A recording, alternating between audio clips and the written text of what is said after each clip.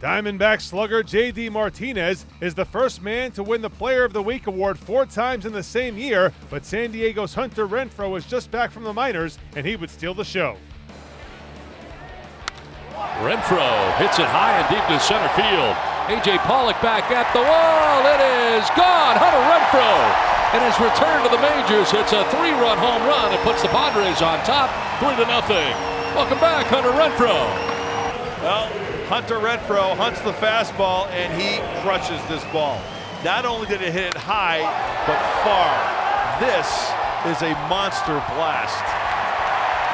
That ball hung up there a long time. Hedges drives this out toward deep left center field. That is deep. It is far. It is gone.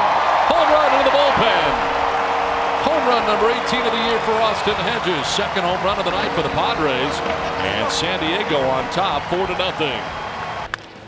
Line to center field. Margot coming in. He dives and makes the catch in left center. Manuel Margot diving forward to rob that one. Nice catch out there in center on the sinking line drive by Manuel Margot. Nicely done. That ends the inning. Boy, that'd be tough. Both lineups very good. And this one kicks off Perdomo. He stays with it, runs it down, and flips to Myers late. Myers coming off the bag, and Lamb will reach. The runner has to yield to the fielder when fielding a live ball.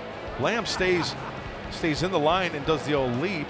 I think Will Myers, the length of Will Myers might be the benefit here. Have overturned it. Padres win the challenge.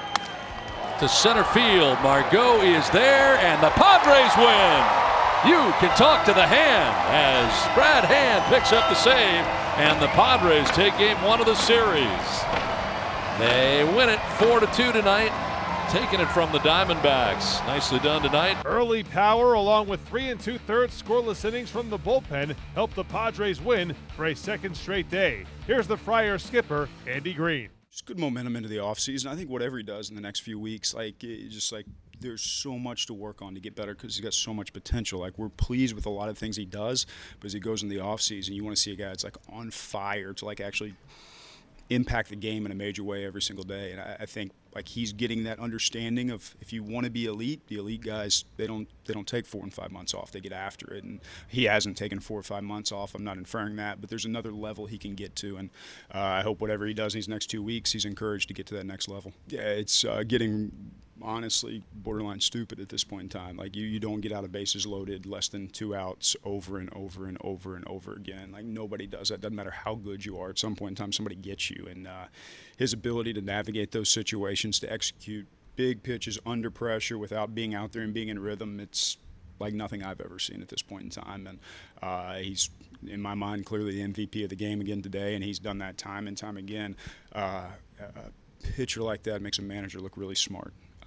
And you can actually give like the starting pitcher one more batter, and you know you got Craig tucked away in there. It doesn't matter if the lefty's coming up, you're going to go to Craig Stammen, and he's going to end up making you look really smart, and that's what good players do. The Padres will try to make it 3 straight victories on Tuesday night when Travis Wood makes the start.